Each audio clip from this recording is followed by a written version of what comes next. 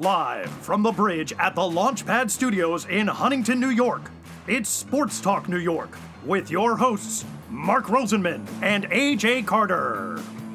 Sports Talk New York is sponsored in part by Cardboard Memories, Clearview, Long Island, the law firm of Decolator, Cohen, and DePrisco, the Phoenix Tube Company, PIMS Incorporated, fueling brand performance for 30 years, Prince Associates for all your insurance needs, and Soho Table Hockey. Here are your hosts, Mark and AJ. Joining us now is a man who had an 18-year career in the majors as a right-handed pitcher for the Philadelphia Phillies, St. Louis Cardinals, Boston Red Sox, Cleveland Indians, and the San Diego Padres. He is a two-time National League All-Star. Yesterday marked the 57th anniversary of his first Major League win, which came in Game 2 of a doubleheader against the Mets. The first game was Jim Bunning's perfect game.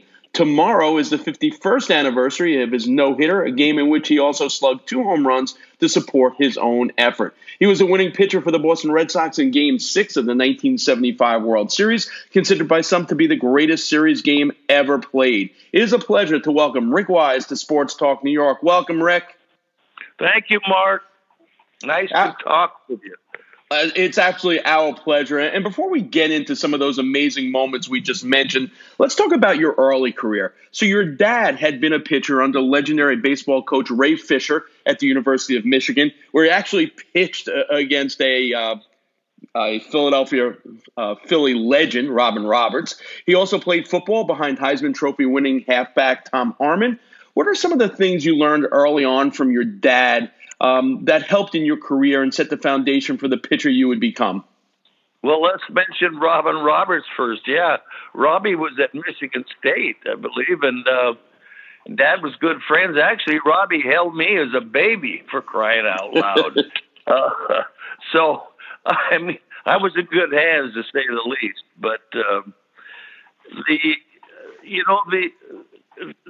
the big thing was, during the days that I grew up as a boy, sports were what was all about. I mean, whatever season was in place at that time, that's the sport we played.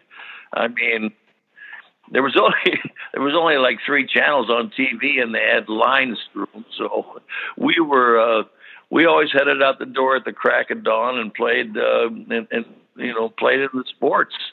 So that was my growing up. And and you would achieve its success at a very early age. 1958, when you're 12 years old, your Rose City team went to the Little League World Series. 3 years later, with more or less the same team, you went to the Babe Ruth World Series. You pitched the second no-hitter in the history of that tournament. Those accomplishments get the attention of lots of people, and you were scouted at a very early age. How aware were you as a young kid that scouts were watching you? And did you feel any pressure when you knew they were in the stands? No, I didn't. I really didn't. They were pretty discreet, actually. We knew they were there, but didn't bother us or me, for that matter. I would say, Babe Ruth or high school ball was when it was getting close to graduation that they had maybe a keen interest in me and what might happen after I graduated. So you attended James Madison High School in Portland, and you helped the school to its first baseball state championship in 1963. But you also excelled in other sports as well. You were all-city in football and basketball, all-city and all-state in baseball. So you had lots of coaches there, guys like Don Gasaway in basketball, Jerry Lyons in football, Bill Witelli in baseball. Which of those coaches had the biggest impact during your high school years, and why? Well, Mark, I'm impressed by your background checks on all these people. You've done your homework. Listen, we're in the process over the last couple of years of raising money for a field house. And it's going to be named, it is named already, after my high school baseball coach, and Bill Whittler, just a wonderful man and most deserving of this honor. So, and Gasaway was, I think, was junior baseball, and he was my basketball coach. But Bill Whittle, besides my dad, of course, had the most impact on my baseball career. In Little League, it was Jack. It was Ray Fisher, and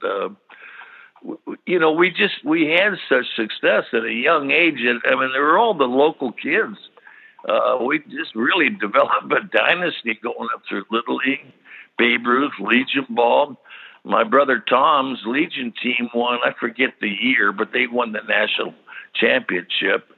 Tom had a short career of 7 years, but knee injuries and surgery cut his career short. But nevertheless, Madison was really a dynasty over the years and really set the standard, for baseball and its success. So we mentioned the Scouts coming early on, and then you said it seemed to intensify while you're in high school. And, Scouts start showing that interest. Your dad, being an educator, I'm sure wanted to make sure you got an education out of high school, but you had those scholarship offers in all three sports, as well as lots of interest from the Phillies.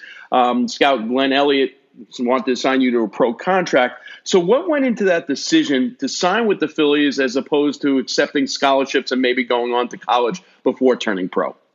Yes, well, of course, my dad, he did want me to get a college education, and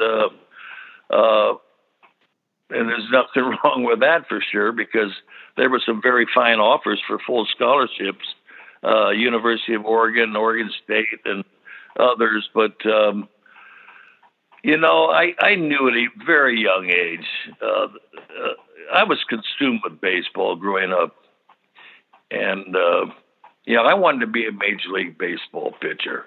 And so when the time came, I think Dad knew. he knew, and Mom knew that I was going to go in the direction of turning pro at 17. And so Glenn Elliott, I mean, this man was such a special person, so calm and laid back, everything up front. I had the same offers from Pittsburgh, from the Yankees, and I think there was 2 other teams, all around the same.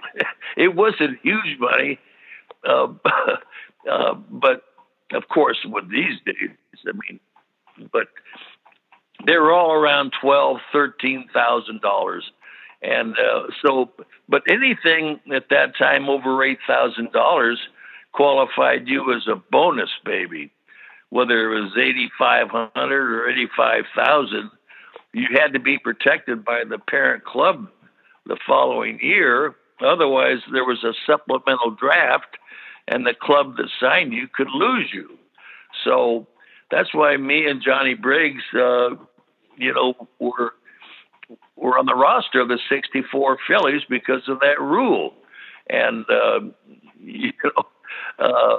1 year removed from high school, the state championship, and here you are facing Mays and McCovey and Banks and Aaron.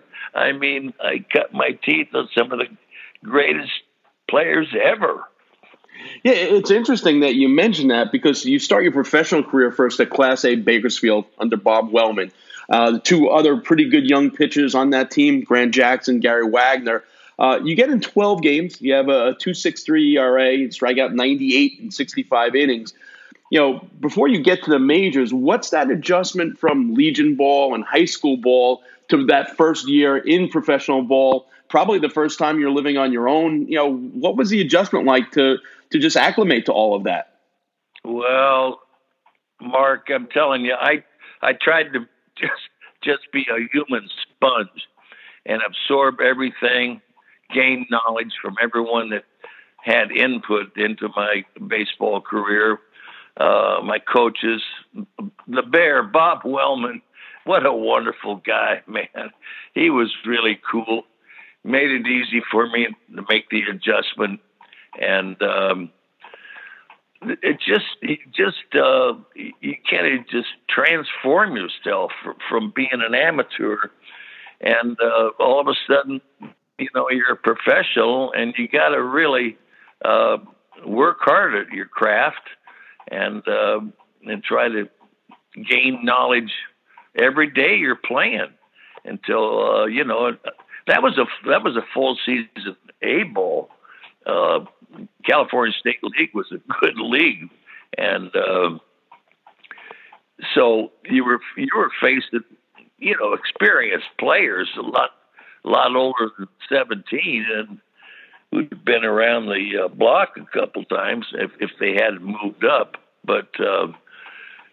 It was just something you just you put your nose to the grindstone and make the most of every day on the field. So you mentioned the fact that the signing bonus that you got made you a bonus baby, so you needed to stay on the team. The next year, age 18, you're going to spend the entire 1964 season with the Phillies. How did you find out that you made the big club out of spring training? Who told you? And what was your initial reaction? Well, it was, during spring training, when you're out there in the outfield shagging, all of a sudden a coach comes out and whistles and signals you in. And normally that's not a good sign in spring training. You're either going to be sent down or traded or cut or whatever. But so come on in and see the skipper, Gene Mauch. And so he's the one that broke the news, and he was a man, that he was kind of intimidating, to say the least. I was only 18, for crying out loud, but he was the youngest manager in the league that year.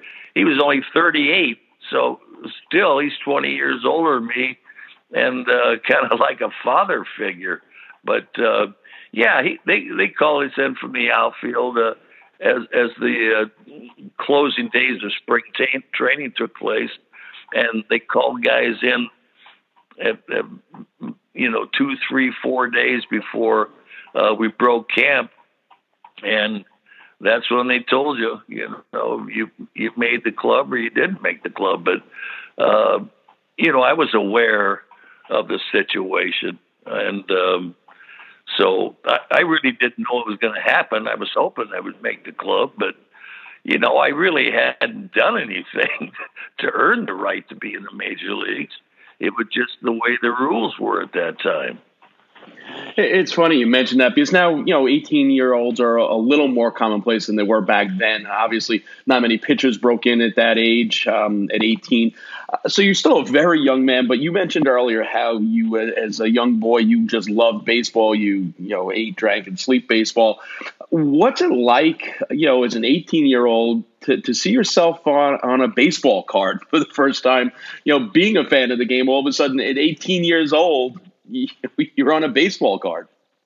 Well, it's kind of surreal, obviously. You're just trying to get a feel for life as a big leaguer and life as a young man that's really been put into a man's game, a man's world. Grown men. And you're just trying to figure out everything out on a daily basis. And these other things were neat and stuff, the cards and, getting, your uniforms fit to your body and all that sort of stuff. And interviews.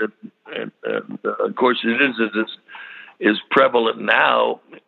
Then as it is now with television. Interviews and the way everything is,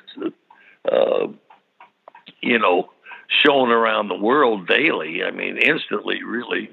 Back then, it was much simpler, really, and there wasn't really the exposure that everyone gets nowadays in all sports. But it was just it was trial and error and trying to get better and. Wanting to make a career out of the game, not just a couple of years and then you're done. and I wanted to make a long career out of it. I wanted to win 200 games. I had that as a goal, and except for some injuries during my career, particularly the '74 year, my first year at Boston, I came up. I fell 12 games short of 200, but that's the way it goes. So, and had some of those Philly teams been a little better, you would have certainly blown that number away for sure. Your first career start, you get a no decision. Your second career start was such a memorable day for sure. It happened 57 years ago yesterday. That start comes in the second game of a doubleheader against the New York Mets in Chase Stadium. It's Father's Day. Could you tell our audience, for those that might know what was historic about that day, a little bit about it, and just as having to be the pitcher to follow that up, what's that like? And then getting your win after such an amazing day. Well, yeah, Mark, it was like I said, it was before. It was surreal. I mean, I was watching in the clubhouse. I was watching Jim's game take place, and inning by inning, and Tony Taylor's great play against Jesse Gonder to keep that perfect game in place. But I was a fan of the game and of Jim right then, watching every inning, every pitch, and they just kept building up, and finally it was over, and everyone came streaming into the clubhouse, and all the press were around there, all the players jumping up and down and everything. And I said, I went over to looking for my catcher, bullpen catcher. I said, I need a ball. I got to go warm up. I didn't have a baseball to go warm up. And so finally I got one first and went down to the bullpen, of course, and warmed up and got ready for the game. And, I got through the first three innings with no hits. And then the fourth inning, I walked a guy. And the whole stadium erupted and stood up. I'm saying, what's going on here? And, later I realized that was the first base runner in like 13 innings.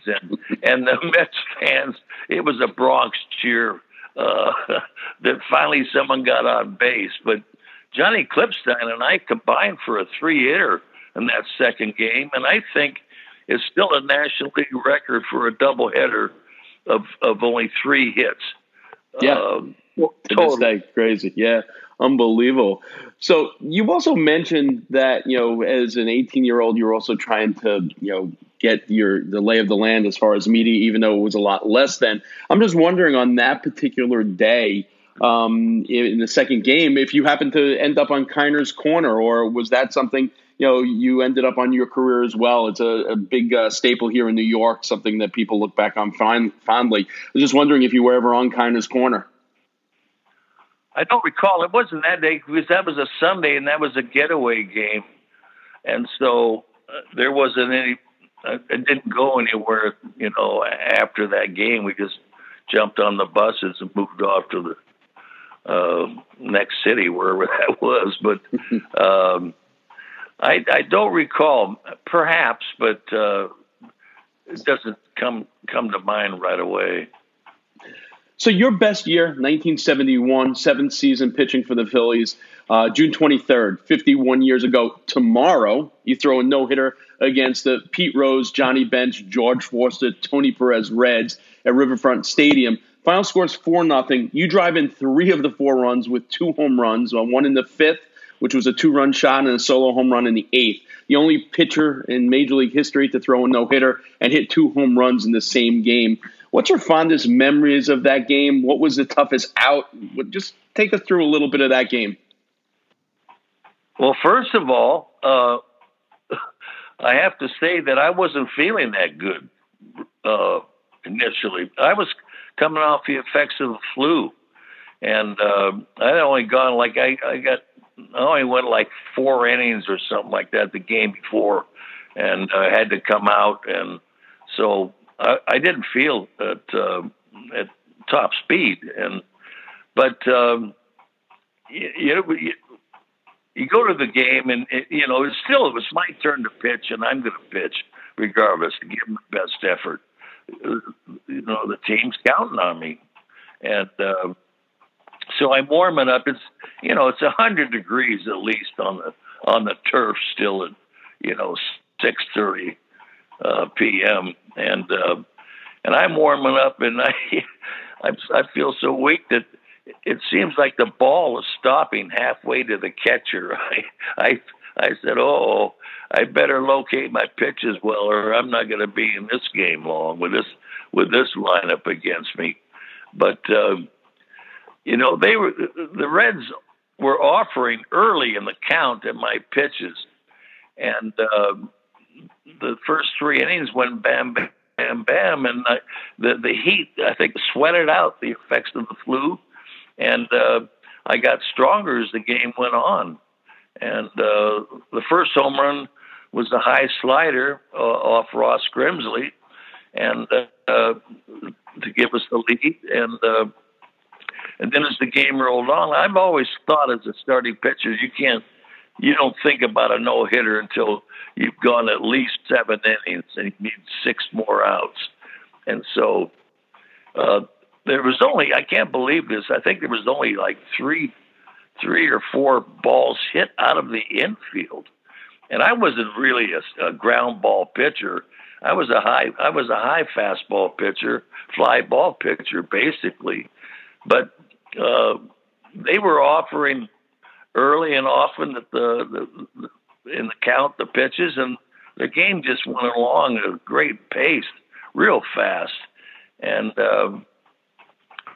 so I get in, I hit in the 8th inning, Clay Carroll, one of the real good relievers at that time. He went 2-0 on me, and I stepped out of the box and looked down at the third base coach. He turned his back on me and walked towards the left field. And so I knew the green light was on, and Clay, thinking, well, I'm just a pitcher, he grooved one, and I hit it out again. So, but then in the, the last man you ever want to see, trying to get the 27th out of a no-hitter would be Pete Rose, the all-time. I mean, he'd like nothing better to break up a no-hitter, with 2 outs in the 9th. And I think I got to 2-2 or 3-2, and I threw a low-away fastball, and he punched it. He punched it. It was a semi-line drive right at John Vukovich at third, and the game was over. I only threw 94 pitches. It was an hour and 53, and that game was over. And it was just unbelievable that against that team. And of course, any pitcher to throw 1 no-hitter in their career is really special. But I know there were 3 other pitchers that hit 1 home run during a no-hitter, but to hit 2 was extra special, of course. I'm just trying to do whatever I can to win a game. I mean, I hit 2 home runs in another game that season, which tied a National League record, and then and one of them was a grand slam, as a matter of fact, and I ended up with 6 home runs that year. So I worked hard at my hitting and bunting, and it just gave me and the team a better chance to win a ball game. That's what it's all about. Absolutely. Such a different era. I mean, you remember the Mets pitching staff, the way they worked at hitting as well. And you mentioned an hour and 53 minutes. That's 2 innings in today's baseball. Yeah. 1971, that same year, you win 17 games for the last place Phillies that lost 95 games. After that season, you traded to the St. Louis Cardinals for Steve Carlton. Both of you and Carlton were involved in difficult contract talks with your teams, which is probably the only reason a trade of that magnitude gets made. What's your reaction to that trade? And when it's a star for a star, human nature, I'm just wondering, did you, going forward, compare yourself to what Carlton was doing to just, did that push you to do better because you wanted to say, listen, the Phillies, screwed up on this one? No, not really. But let me set the record straight. I wasn't traded for Steve Carlton. He was traded for me. So, no.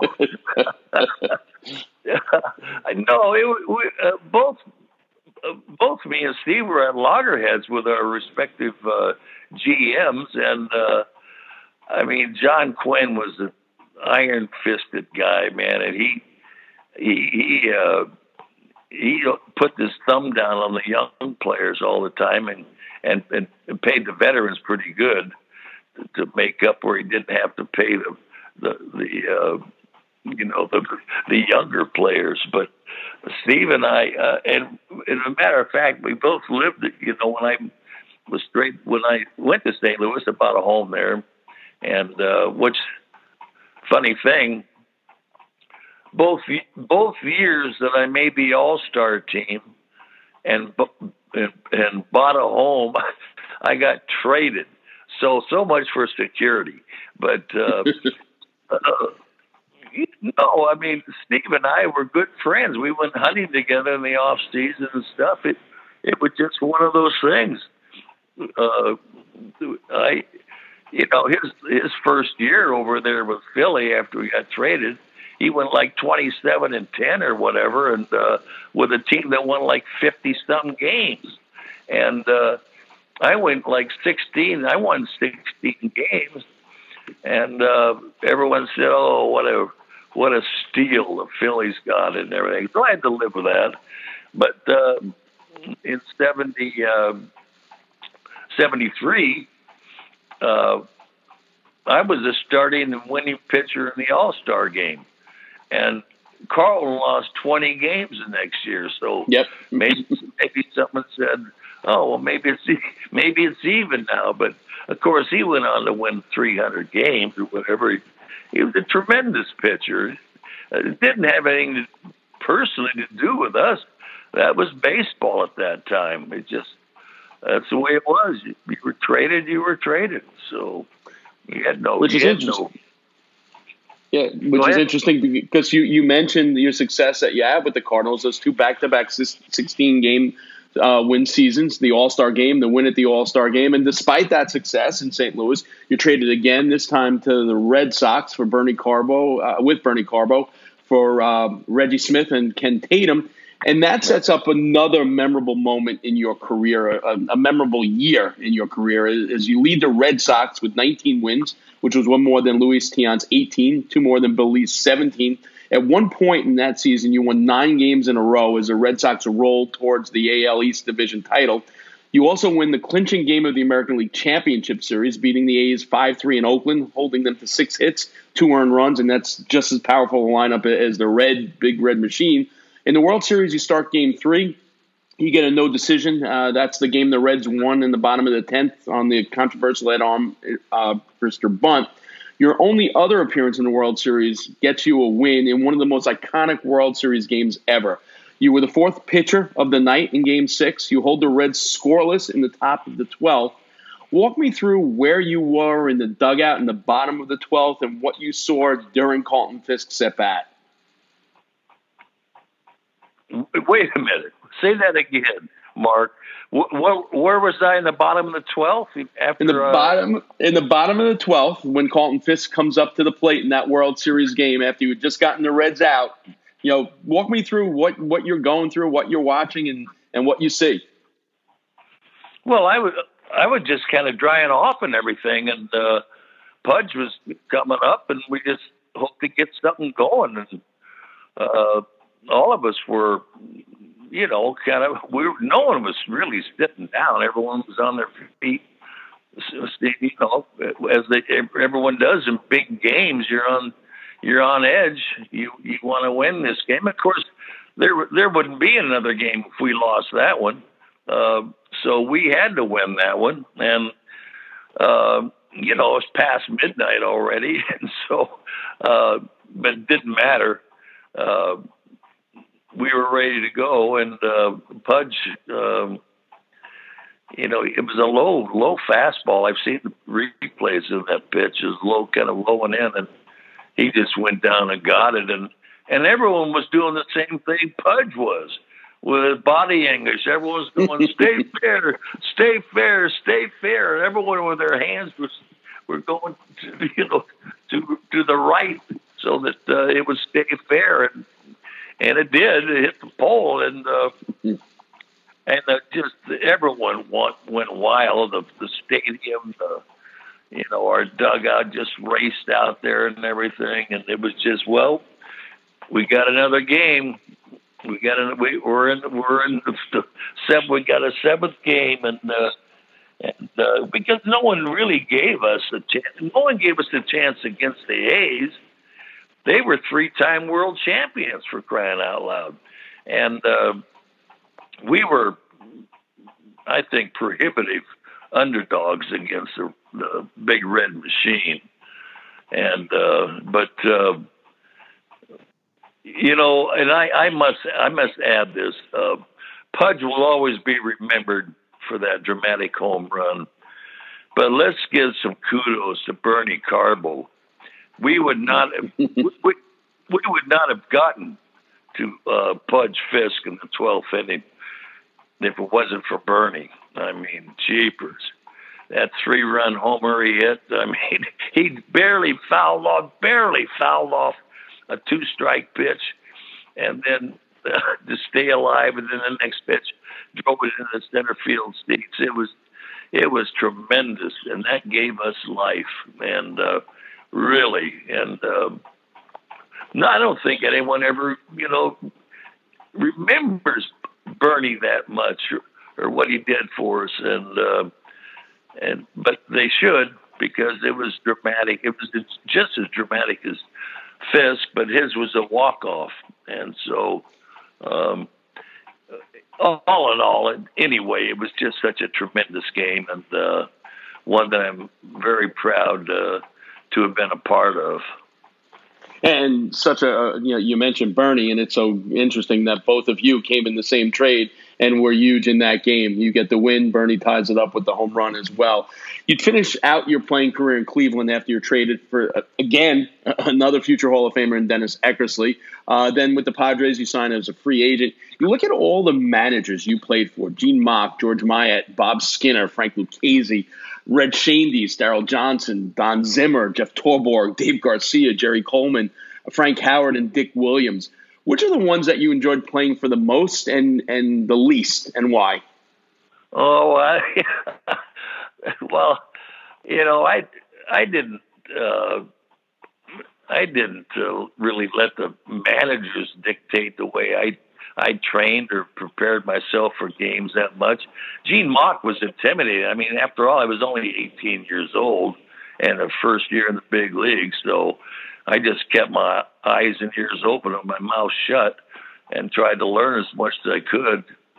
Gene Mauch knew baseball as good as or better than any manager I ever played for.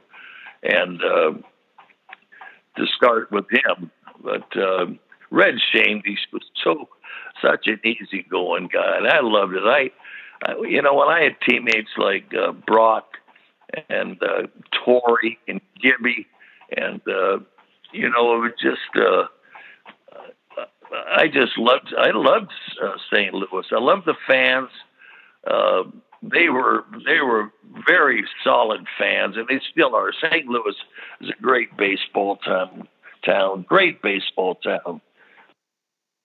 You mentioned you mentioned those Cardinal teammates, and it just dawned on me, and it's a great question to ask you because you saw him so early on in his career, and unfortunately he didn't make the Hall of Fame. Dick Allen, what's your opinion on where he stands in the the hierarchy in baseball, and should he be a Hall of Famer? Well, I actually speak with Willa, his wife, from time to time. We we both lost our loved ones, and Dick, I think, lost by one vote, something like that. As I recall, one vote. One vote. He could play the game. He was way ahead of his time, Mark. I mean, the stuff the guys do these days. I mean, Dick Allen didn't do anything overly wrong, or he was just ahead of his time. Great athlete, and pound for pound, could hit a ball further than any man I ever saw, played against or played with in Major League Baseball. He could drive a ball way, way, way out, and he could run. He could steal. Great base runner. Made the transition. It was difficult. They put him at third base, the hot corner, and he had trouble, not usually catching the ball, but throwing the ball. But he was a very, very strong, solid player. I don't know. I mean, I don't know what goes through people's minds in the voting and stuff, how they come to their conclusions and stuff. Also, I did mention Teddy Simmons, who's going into the Hall of Fame this year. So those Cardinal teams were excellent, strong teams, and we were right there. I think we had to wait. I think the second year we had to wait for the Mets, I think, to beat the Cubs twice or something, to see who went to the World Series. So I think they won it by a game and a half.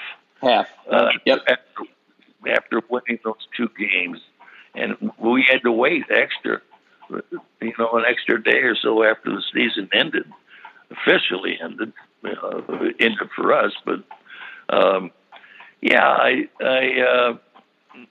other managers,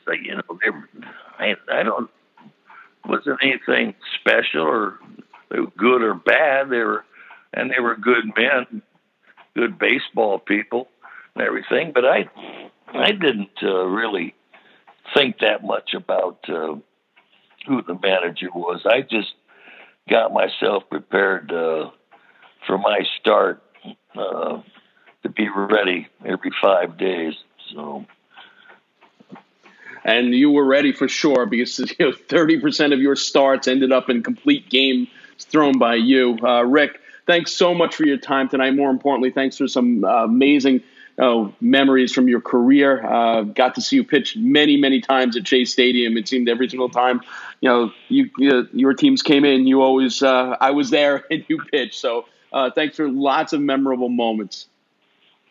Well, thank you, Mark. It's been enjoyable. I appreciate you calling. Our pleasure. Rick Wise, two-time National League All-Star, 188 Major League career wins.